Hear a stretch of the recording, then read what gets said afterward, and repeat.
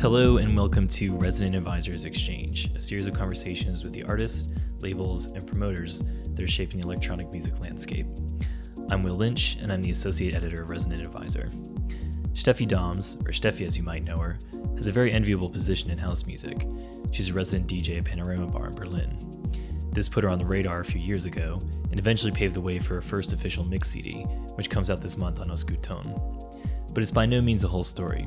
By the time she got the job 7 years ago, she'd already had more than a decade of experience, not only as a DJ, but as a producer and label manager as well. She's seen a lot of change in club music over the years, and today possesses a very frank kind of wisdom. Chatting over tea a couple of days after a mixed release party, she gave us a glimpse of the world as Steffi sees it.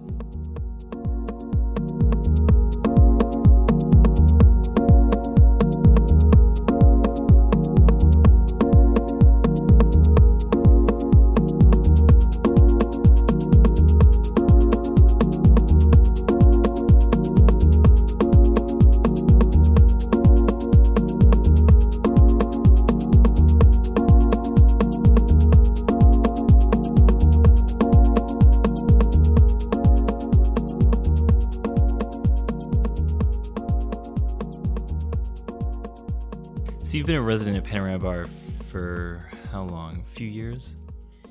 Officially since 2007. That's the first time. It was 2005 when I played there, but when I moved to Berlin in 2007, and when I was an official resident since then.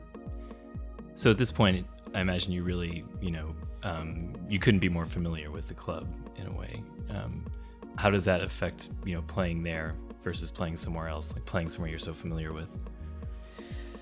Well, I think one thing that I would like to point out that's very important to me is that I take every gig as serious as I do when I play at Panorama Bar. Every gig has the same importance for me because I take DJing very serious. So it's a very serious thing for me. So I approach the gigs in the same way. But I think if a club offers you a place like they did for me, like a platform, a home base where you can play every month or sometimes more than once a month, you connect yourself to the people who work there, and that includes the entire staff basically, and there's a lot of familiar faces after a long time, so you feel like you're definitely part of something, and that gives you a supportive feeling, definitely. I mean, somebody who puts you up for so many years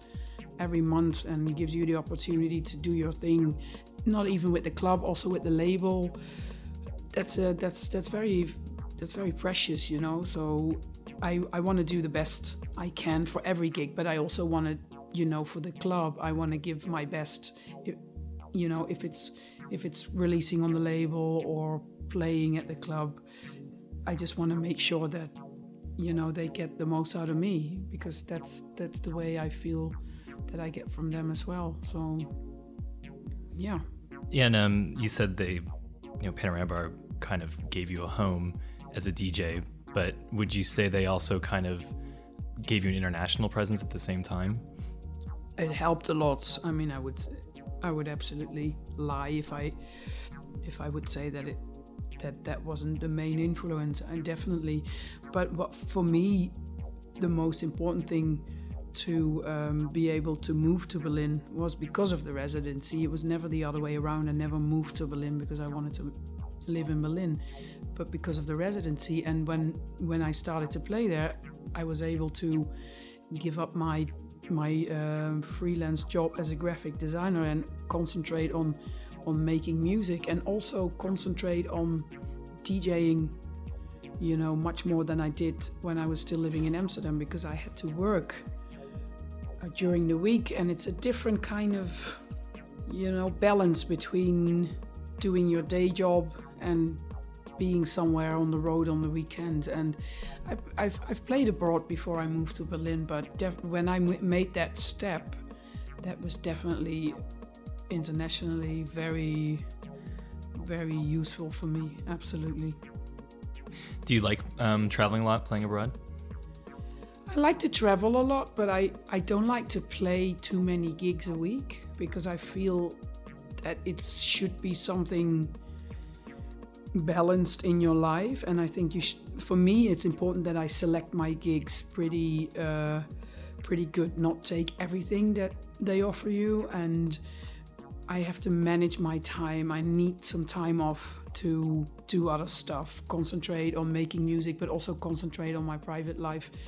And I had some months where I played like every weekend 3 times, and I instinctively said to myself, like, "Poor, this is not right. It doesn't feel good. I need to I need to do less."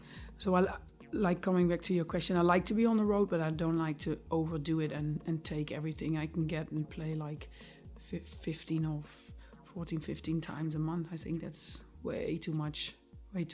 You're becoming more like a robot, and I think that's a bit of a dangerous vibe, you know. Do you think that's kind of easy to slip into? Like, it seems yeah, totally. I think, I think the more demand there is, you know, the more you can work, basically, the more you can play. And there must be people that take everything they get on their plate, and fair enough. I mean, if that's what your vibe's all about, then that's good. And I think it's easy to turn from, okay, have I got enough gigs these months to make a living if DJing was your main income, and if all of a sudden you see that there's more demand, like, oh, I can make more money, you know, that's a way of approaching it, definitely. But I think it's, as I said before, I think you should concentrate on the places where you want to be and the amount of gigs that you physically want to do as well. So your original connection to Panorama Bar was Andy Baumecker, right? Yeah. How did that happen exactly? Like he kind of hooked you up with the residency? Yeah, we met in Frankfurt the first time when he asked me to play in Robert Johnson, and he told me I was moving to Berlin and was starting to work for the club, and he invited me to play a couple of months later. And I wasn't really familiar with the club, to be honest. When I told a couple of friends, they were more enthusiastic about it because they knew about it. I didn't know about it, to be very honest. And we've only had contact through email for a longer period of time before I met him in Frankfurt. So it was a quite spontaneous thing, but it matched really well. So I ended up playing the end of 2005. I ended up playing in Panorama Bar with him, and it kind of started from there, and we were in touch like really, really often, like via iChat or whatever, and exchanged music and thoughts and crazy, funny shit. And yeah, somehow I seem to be there more often in Berlin, like extended stays. And I think I played there every 3 months before I finally moved to Berlin in 2007 permanently. But yeah, he had a big influence on me moving to Berlin, not only because of the club, but more about the friendship and the vibe. Really, it was quite a hectic time at the moment, and we were on a fun journey, you could say. It was good. I imagine that was kind of, you know, a major turning point in your life, taking that Panorama Bar residency. Yes. Also for my liver, because I wasn't really used to drink so much schnapps. I think a lot of people who know me a little bit longer have a couple of nice stories to tell. I was quite shocked about the German schnapps culture, basically. So I was a bit messy the first couple of months, getting used to drinking schnapps after every second beer was quite hardcore, but good fun. How did you like moving to the city overall, coming from Amsterdam? Well, the thing is, when I moved, Amsterdam was kind of, for me, like being there for already 10 years, basically played in every club, did my own parties, organized a lot of things, running the club nights, always active in the scene, doing the label, etc., etc. I was kind of sitting around and thinking, there's not much that I can do that I haven't done in terms of bringing new things onto the scene. Not like, oh God, I've seen it all, because that's ridiculous to say, but more like the achievement of doing new things, reaching new people. And it was a bit of a dead vibe for me for a while. So that kind of made Berlin made it so interesting, because I was already 10 years in Amsterdam, and as I said, I wasn't really into Berlin. I mean, the first time when I went to Berlin was 4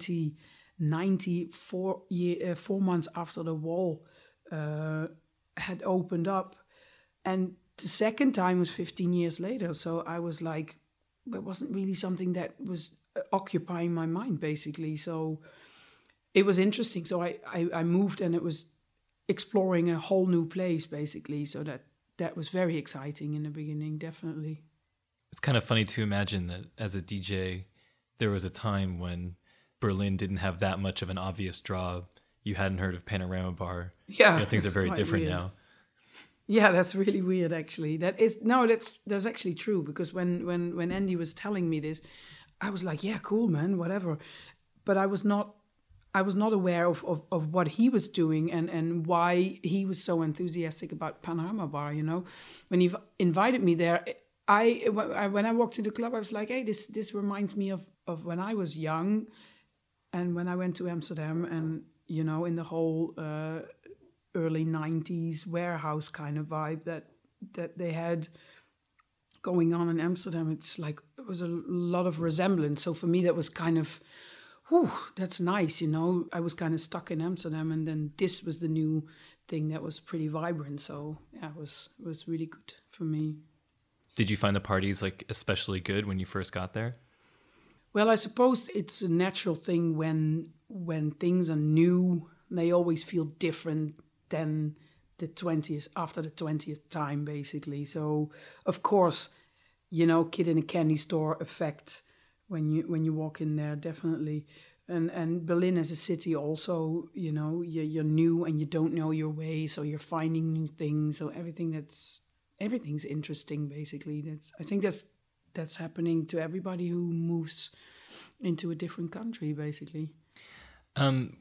Becoming a sort of professional DJ, or full time, I should say, and being a resident Panorama Bar, were there any kind of like new pressures or new complications that arose from that you weren't used to?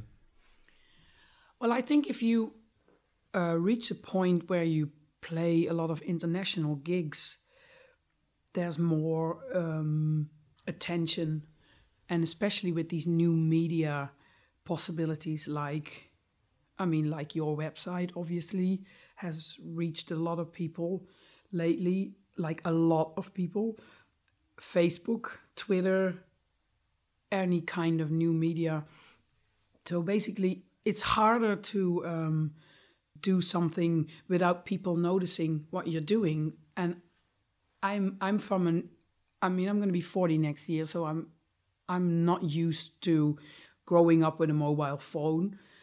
And I also got hooked on the whole having a mobile phone in my bag kind of vibe, but it's not something that I had when I was 16. So that's for me, I see a line in life where people really switched onto smartphones and all that sort of stuff. So I know that whenever you do something, the chances of the event being registered is very big. The chances of people recording your sets, talking about it on whatever kind of platform, sharing their experiences on YouTube, that's a big thing. So yeah, you are under surveillance, you could say, basically. And it makes it new. It's hard not to let it in. It's very hard. I'm in the beginning, I was trying to get people out of my way who were requesting songs on their iPhone, making pictures. I'm a person that doesn't like to have my photo taken. I was never, also not in my private life, but that's a new thing that happens to you when you play at a lot of gigs these days, and that's kind of that's kind of tough sometimes to communicate that it's more about the music than actually capturing certain moments, And there's been some discussions going on online, people posting like, "Come on, guys, let's live in the moment. Let's not always try to look through the lens or check out your smartphone how your party was last night," kind of vibe. I think as a DJ, coming back to your question, there's more pressure on your shoulders because you know that people are following you, and it's not a bad thing because you take advantage of it by promoting yourself on Facebook in whatever kind of way. Everybody's different in that, people, like to be very, very minimized about it, and some people like to do other stuff, But basically, anyway, I think there's more pressure on your shoulder, definitely. But I tend to I try to keep it about the music, but I notice that bothers me sometimes. But I'm trying to find the right way not to let it overwhelm me too much. And I'm not talking about people who are following me, but more like, the fact that your ass can be online after you pressed out your fart, basically. You know what I mean? That's a thing, definitely. Yeah. Also, I'd imagine that kind of becoming like a known name or something is affects people's expectations. Yes, they see Steffi on a lineup, and they think that'll mean a certain kind of music at that time. Yeah. And she also has a headache sometimes or a bad period and maybe doesn't feel so well, but still, that's true actually. But, on the other hand, I think it's fair to say that there are days that your fingers are stiff, your mixes are sloppy, and you're not feeling, for some reason, you're just not feeling. And the funny thing is when you leave home, you pack your bag, and like most of my sets are 90% vinyl, unless my bag doesn't show up. I've got my backup plan with stick and CD, and sometimes I mix it in a little bit. But basically, I pack my sets around vinyl. So I definitely have a lot of prep to do before I go on the road, So I take every gig serious. But it can absolutely happen that you rock up and you're like, oh God, I feel like shit, but I have to go on tonight, And there's a lot of people buy a ticket for you for their favorite event or whatever the reason is, or for you, or, because they like the party or the promoter, and somebody gets on and just doesn't do the job. And that will pop up in the net, and people will say, she was shit when she played there. And maybe I was shit, yeah. But, this whole discussion about it somehow it does get to you. So you have to be extra sharp for some reason. But you can only do the best you can. And I said it before in another interview. If I get sloppy or I don't feel like I should be out there anymore playing, I would quit anyway, because that's a promise I made with myself. So I just have to listen to myself and stay sharp. That's the only thing I need to do, and not to forget that if I don't enjoy the music anymore, then it's over anyway, When you're having one of those bad nights, and you're walking into the club and that you're not really feeling it, what can you do, or what do you do to try to make the best of the situation? Well, I think there's always a couple of records that you've got in your bag that are new that you would like to try out, and I think it's fair to say that these days I try to select the gigs as good as possible in terms of who plays with me. That's a very important factor for me, whether I would take a gig, yes or no. And so what does the rest of the lineup look like? It's not that I don't want to be everywhere in the world or anything, but it's just that some music just doesn't match what I do. So I try to prevent myself from having a bad night, not knowing what sort of party I'm at, And of course it can happen that the vibe's very bad. I just try to concentrate on making nice mixes and telling my story and still be able to somehow try to bring the flow across, That's also that's a very, very important thing basically.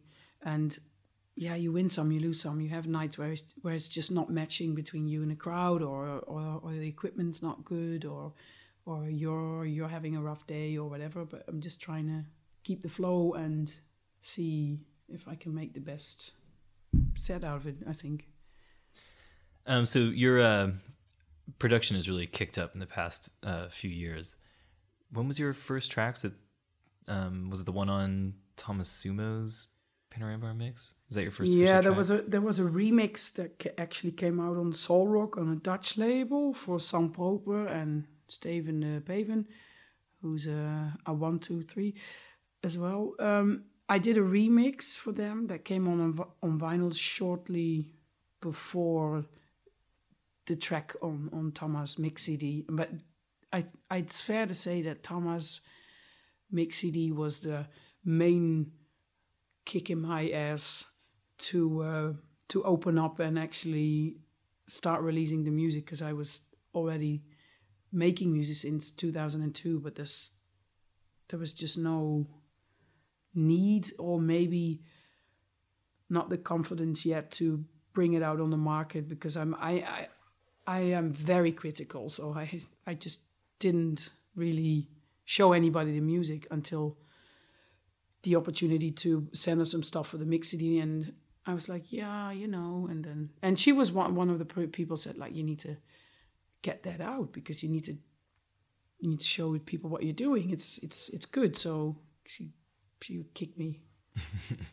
Yeah, wasn't she? You made the track in 24 hours or something like that. Is that right? Yeah, but that was not an old track. That's actually what I did in 24 hours when I initially canceled the CD, and then she said to me, like, I'll give you 24 hours and you just make a strong pot of coffee and work, and you'll make it. So I had to fly to Holland, and then I was able to push that back one more day, and I had 24 hours, and then I just finished it. But you have to finish it, no sleep, and it kind of gave me something to step the other leg to the other side as well, instead of always playing like, oh, I don't need to release anything, or blah blah blah blah blah. Did you start spending more time in the studio, like once your name was out there as a producer? Less actually. Like I think my DJ career expanding internationally kind of ran parallel with me releasing more records. So the more I was on the road, the less time I had to spend time in the studio. Before I was working a lot more on music because I wasn't playing so much. So that's a bit of a thing at the moment. But I've cleaned my summer a little bit so I can be in the studio more and start working on the second album. That's a big goal. So I took time off in summer to concentrate on that and just really kick off and get the ball rolling. Yeah, I'd imagine that once people know you as a producer, just that alone would sort of inspire you to try to get more stuff out there. I don't know. It's not something that I necessarily need to do to release music because people know my music. It's just something like as soon as you kind of like, it's like something breaks open and it just pours out, basically. And my kickstart after Tama CD had so much influence on me being so productive that I want to make music because I feel good about making music and I like making music and I like to be in the studio, but not necessarily to release something because there's so many sketches that never saw daylight, and it's fine for me. That's totally fine. I mean, if I release a 12, and I haven't released that much music anyway, and if I would do another 12-inch, I might maybe like eight sketches and only use 2 tracks or something. So it's not necessary to get it out and be there and make another record. And if it's the time to do another record, I'll do another record. It just needs to come naturally. That's very important. Otherwise, it's just your heart's not in it.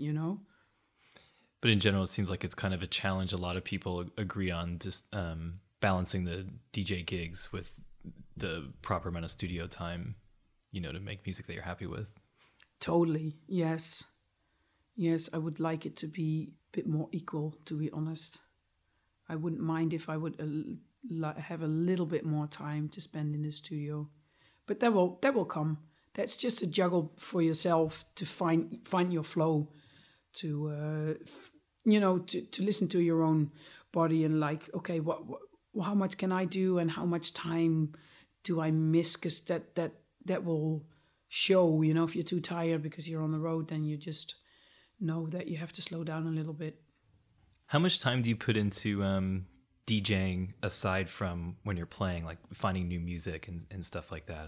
Do you still put a lot of effort into digging and whatnot? Yeah, that's a constant thing that never stops. That still excites me so much, and it's a natural thing. It's not like, oh God, I have to go to the record shop and get new stuff or see what's out there because I have to have new records. I'm just very interested, and I'm still very interested in vinyl, whether that's dance music or any kind of other music, whether that's new music or old music, new releases or secondhand. It doesn't really matter for me. It has never changed really. It's just a constant thing. It's been the same all these years. It's just a curiosity that cannot be stopped somehow. I mean, you've got the term vinyl freak or record collector or whatever. I don't know. I just enjoy it so much. Also, going from one shop to the other, get home, listen to what you found, sit down with it. What did I find? Like something old and valuable, or something new that really inspires me, or it's that whole vibe around it that's just something that doesn't stop. So is just walking into a record shop, that's still your main method of finding music? Oh, totally. Yes. And thank God for the fact that Berlin has a lot of record shops, Although I do have to say I order records as well, but I find it a bit harder to shop online for records than being in a shop physically. And the fun thing about it being in a shop is that you can just like, let's go through some more back stock, see if there's something I missed or something interesting that they maybe just got back in or something like this. What do you think about when you're listening to a record in a shop? Like, do you picture like, would I play this, or do you just listen to it and see how it strikes you? That last, I don't really mind if I would play it or not. Like, if it's good and I like it, I buy it. It doesn't matter what genre. I mean, it would be a bit unlikely me buying a progressive house record, but if it's a good one, then for some reason you would be able to play it at home. But like, let's just say if I would go through a pile of records, I would not be picky about the fact that it would be 90 BPM or 140 BPM, if it would be really hard or really soft or something that would feel danceable or something ambient and relaxed. I don't mind, because it's not my goal to only shop records to use on the dance floor. Mm. So let's talk about the mix CD. How exactly did this idea come about? Whose idea was it? It's basically Osgood Tone who asked me if I would be interested in releasing a second album in 2013 or doing a mix CD. And I like the thought of doing a mix CD, and I wasn't ready for a second album anyway, and for some reason I was also more in the mood for a mix CD, so I chose the opportunity to do a mix CD. Obviously you've done podcasts, you've mixed in clubs countless times. What was kind of unique about the process of putting together a mix CD, or what was new about it? The fact that it's a product, it's not a file, it's on CD and it has artwork, and it's something that will last forever because it's a physical product. A podcast is a file, so it has a different kind of meaning in terms of you have it on your computer, but it has no physical presence, and the CD has artwork and it's still a very fun medium basically, and that was so different than doing a podcast. And the second thing, of course, is that you have to license the tracks.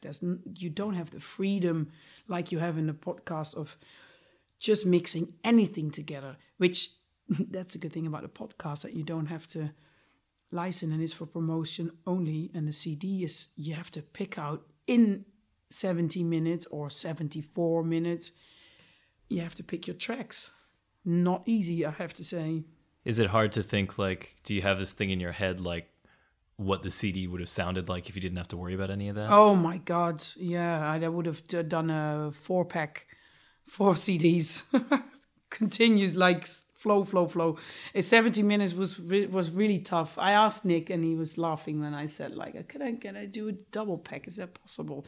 But it's so expensive, because you're gonna put the tracks on the CD. You have to pay some kind of advance because it's a pain in the ass to deal with the royalties after the sales. And to be fair, not a lot of people are buying CDs anymore these days. So you have to give something to the labels that present the tracks on the CD. And yeah, I don't know. It's quite a process, actually, to be honest.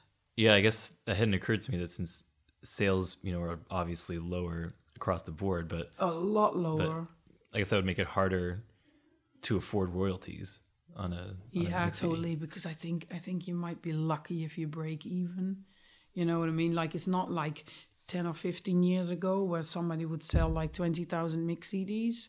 Totally not. Like, that's gone, because the download generation doesn't care about it so much. So I think it's more like a fun project that represents something rather than something you make money with, because I can assure you that that's definitely not the case. And I think it's, Fabric does it as well. And I've seen a Rex CD, if I'm not mistaken. So a couple of clubs do it. And I like it because it's something that you can keep as a memory, like, oh yeah, like in 10 years time, yeah, I've had that Panorama Bar CD. That's where I used to go out when I was younger, or when I was still going out a lot. And they did these series of CDs. That's something you can say in 10 or 15 years. That's something you can't say about a file, I think that's a major difference. Yeah, and also this method, I guess you could say, of having, all the Panorama Bar and Berghain mixes have these exclusive tracks. So you get to kind of represent like new material by your friends and stuff like that. Yeah, totally. Or you can feature people that you respect, or feature people that you would always wanted to work with if they were up for it as well, of course. I think that's a nice opportunity also to meet new people and to bring people together that haven't been together. And that was something that was so nice to see when we had dinner before we had the release party, that there was actually a lot of people that were on the CD sitting at dinner, and you just, you're having your food and having a drink and just chatting away about different kinds of things. And you're just meeting people from all over the world, like, and with so many different kinds of experiences, like different ways of working, different mentality. It was also a really fun social thing, to be honest, to be able to get people into the club that haven't played, or get people on the CD that weren't on the label before. People like Big Strick, he was not on the label. He came from Detroit to play at the party. Had such a good time with him, lovely guy. And it was really fun to bring him over because he hadn't been, and I think that's a good aspect about the whole project as well. So how do you choose those? How do you sort out those exclusive tracks? Like, do you have a list of artists that you just say, like, I would love to have this guy in my mix, and then they send you some things, or how does it work exactly? Well, I made a list of people that I respect and appreciate as a producer, and I just wrote them an email and explained what I was going to do, and whoever was up for a contribution, whether it was an exclusive track or something that was already out on another label, or something that was gonna come out on another label, that was not really important. But whatever they wanted to give me, I would listen to it and see if it would fit. It was a quite big selection. I have to say I was really overwhelmed by the people that actually replied back, because so many people sent me stuff, and that kind of makes it harder, because that you have to squeeze all these things in, and basically you have to reduce it to like around between 14 and 18 tracks. Very hard, very tough. So did you go through like a few different kind of versions of the mix? Oh, yes. I made many mixes for hours and hours. Tried different combinations. You know, I like, let's go into that direction. Let's do something completely different for a change. Next day, maybe I was a bit too enthusiastic about that. Let's try this. Let's try that. It's funny how you, after a couple of weeks of mixing and trying the new tracks and trying old tracks and see what possibly, you know, what the line could possibly look like, you're like, I'm never gonna make this. I think I just have to call them up and say that I'm gonna cancel the project, because I don't think, you know, because there's no light on the end of the tunnel, because there's so much material to choose from, you know. Then there's a point where you just have to make up your mind, say, okay, this is the stuff that I'm gonna be putting on the CD. And I choose to have a lot of contemporary artists on the CD and have unreleased material and also material from the last couple of years. There's only one old track from 1992 on there. I didn't want to go into the past too much, like do something old school, or you know what I mean, just really get crazy classics that people are waiting for or something. For me, it was more about like representing this period of time that we're in now at the moment, you know? I guess that's what a mix ends up being later on. It's like a snapshot of, you know, that time. Yeah, exactly.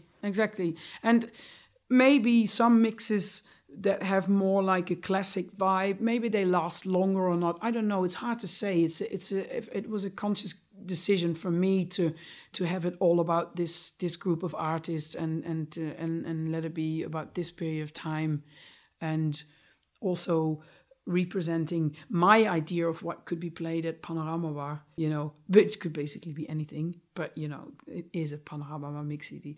So I at least try to stick a flow into it, how I would see a beginning, a middle, and an ending, you know. So you mix it at home? Yeah.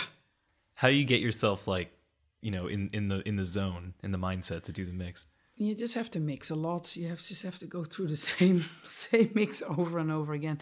I mix it with turntables. I didn't use any computer or anything, so I just had to do the same mix 20,000 times in a row, and just a lot of swearing, and a lot of, you know, starting over and fuck that mix up, okay, and when is it good enough? And but it was, in the end, it captured the best mix for me, and then put it on CD. You're happy with how it turned out?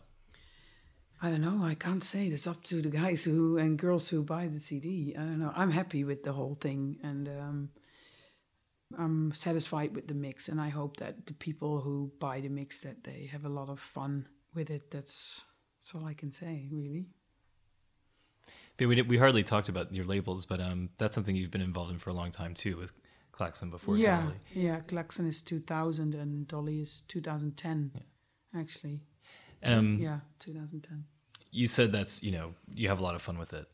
What's, you know, what does that offer that you don't get from DJing and producing? Oh, it's so much fun to bring new artists onto the label, for starters. That's always been really good fun to work with people that haven't had anything out there, or not a lot of people know them, and to see what the response is to new music.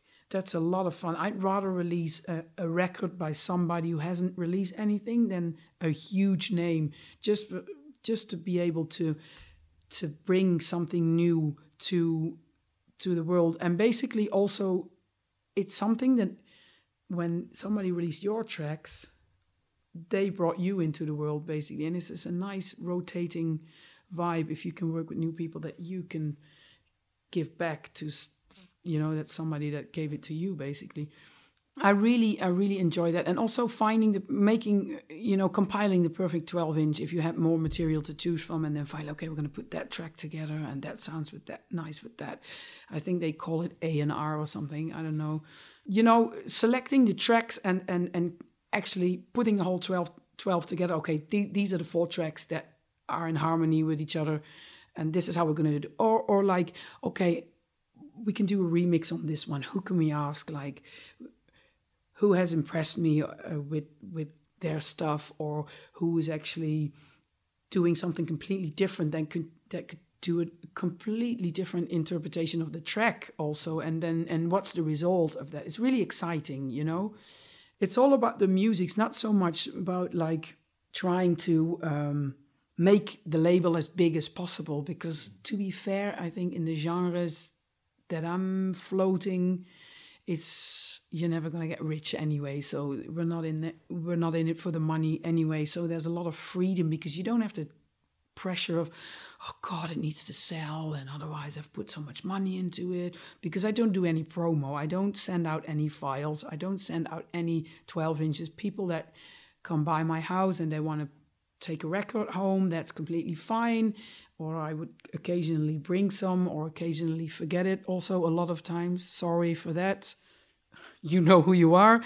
So it's not about, there's not a lot of marketing strategy behind it that I have to worry about, and that makes it so much fun. I'm not occupied with, oh my God, I need to send all these people, and I need to make sure that I have a showcase at some kind of festival.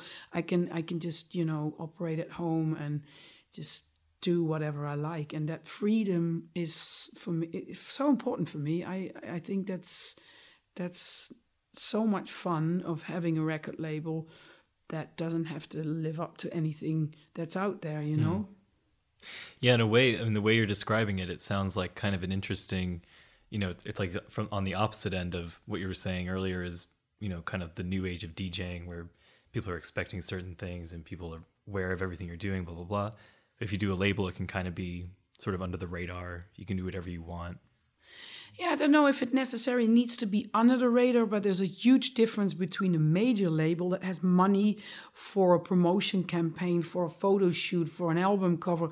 And these days, major labels don't even have that amount of money, unfortunately, to pick up an artist and to say, okay, let's make this person into something big, that like we all know that there's hardly any money in music through sales. It's more the gigs that even the bigger artists collect their money through playing a lot of gigs. So it's not about that I have to hang under the radar. I mean, I'm happy to be somewhere. I don't know what is the radar. Where is the radar anyway? But you know what I mean. It's nice to be out there, and whoever picks it up, I'm very grateful. It's just that I don't have the pressure of promoting the music, because I made this decision when I started Dolly, for example. I made the decision. Okay, I'm not gonna do a promo pool, do thousands of mails like you have been selected because we think you are a very important figure in the scene that should have this track, and it's only been sent to 20 people, and la la la la la la la. It's a sort of like, if you like the record, you buy the record, and if you're a DJ or you play at home, or you want to give it as a gift to somebody, it doesn't really matter for me, because I think, there's so many great DJs out there. For starters, so it might be a little bit off topic, but they never get to see the daylight anyway. You know what I mean? So I'm not really fussed if big DJs play the record, because the small DJs at home, they could be a more badass DJ than the big DJ. So I don't care, just buy the record. So that's the reason why I decided not to send it to anybody anymore, Yeah, and I guess if you don't send it out, the people that find it, it's kind of more interesting in a way. Totally, yeah, and they're happy about it, because it's a conscious choice. Because it's, I do. Yeah, no, it's nice to see if they pick it up. And what I was going to say, I do occasionally do the top 10, and of course I would lie if I would not put it in there, you know, but that's as far as it goes. And sometimes at the Clone website you can see if somebody else had picked it up. So I think that's that's how far it gets. And of course you would announce it on Facebook, there's a new release, yay, you know, boom. But other than that, I have no stress, and it doesn't cost me any time. I think it's good the way it is. Would you ever do anything else aside from 12 inches? Like, would you ever do an album or anything like that? Yeah, totally. Yeah, that's definitely in the making. Yeah, I'm working with some artists at the moment that are collecting more than 4 tracks for a possible EP. So we're definitely gonna do some albums, but that's the end of this year. Hopefully, I hope to do that before 2014, but that's more money involved in terms of pressing and get it out there. But that's definitely in the pipeline. So I guess your next thing is your next big thing on the horizon is your second album. Yes. In general, I mean, you're in kind of an interesting spot. Like, got the Panorama Bar residency. You play internationally fairly often. Your productions, et cetera, et cetera. What else do you want, or where would you like to go from here, I guess? I would like to also put more, I don't know if I would say more energy into the label, but I would definitely keep on doing what I'm doing with the label, with the Dolly label. That's a very active label at the moment, and I have the new series, the Dolly Dubs. It's not really a sub-label like it was quoted here and there, but it's a series of different kind of tracks than I normally release on Dolly label itself. And I want to keep on doing that because it's a lot of fun. I really enjoyed where that's going, and I'm kind of slowly activating Klaxon, which is the first label that I've grounded, and that's definitely going to be interesting to do a couple of exclusive releases on that. And that's a big focus for me as well. And to be able to maintain the quality of the label the way it is now, I'm happy. And I want to see if I can, you know, keep on going with that for a very long time. And I have a lot of thoughts that I want to try out in a studio. Might not even be for the next album, might be something completely different. I don't know. I have a lot of ideas musically that I like waiting to get out, like, because I haven't done a lot, and I'm just gonna set up my new studio and do some serious work. So basically, those are the 2 main things that I want to be focusing on, apart from, you know, my sets and my DJ gigs and stuff.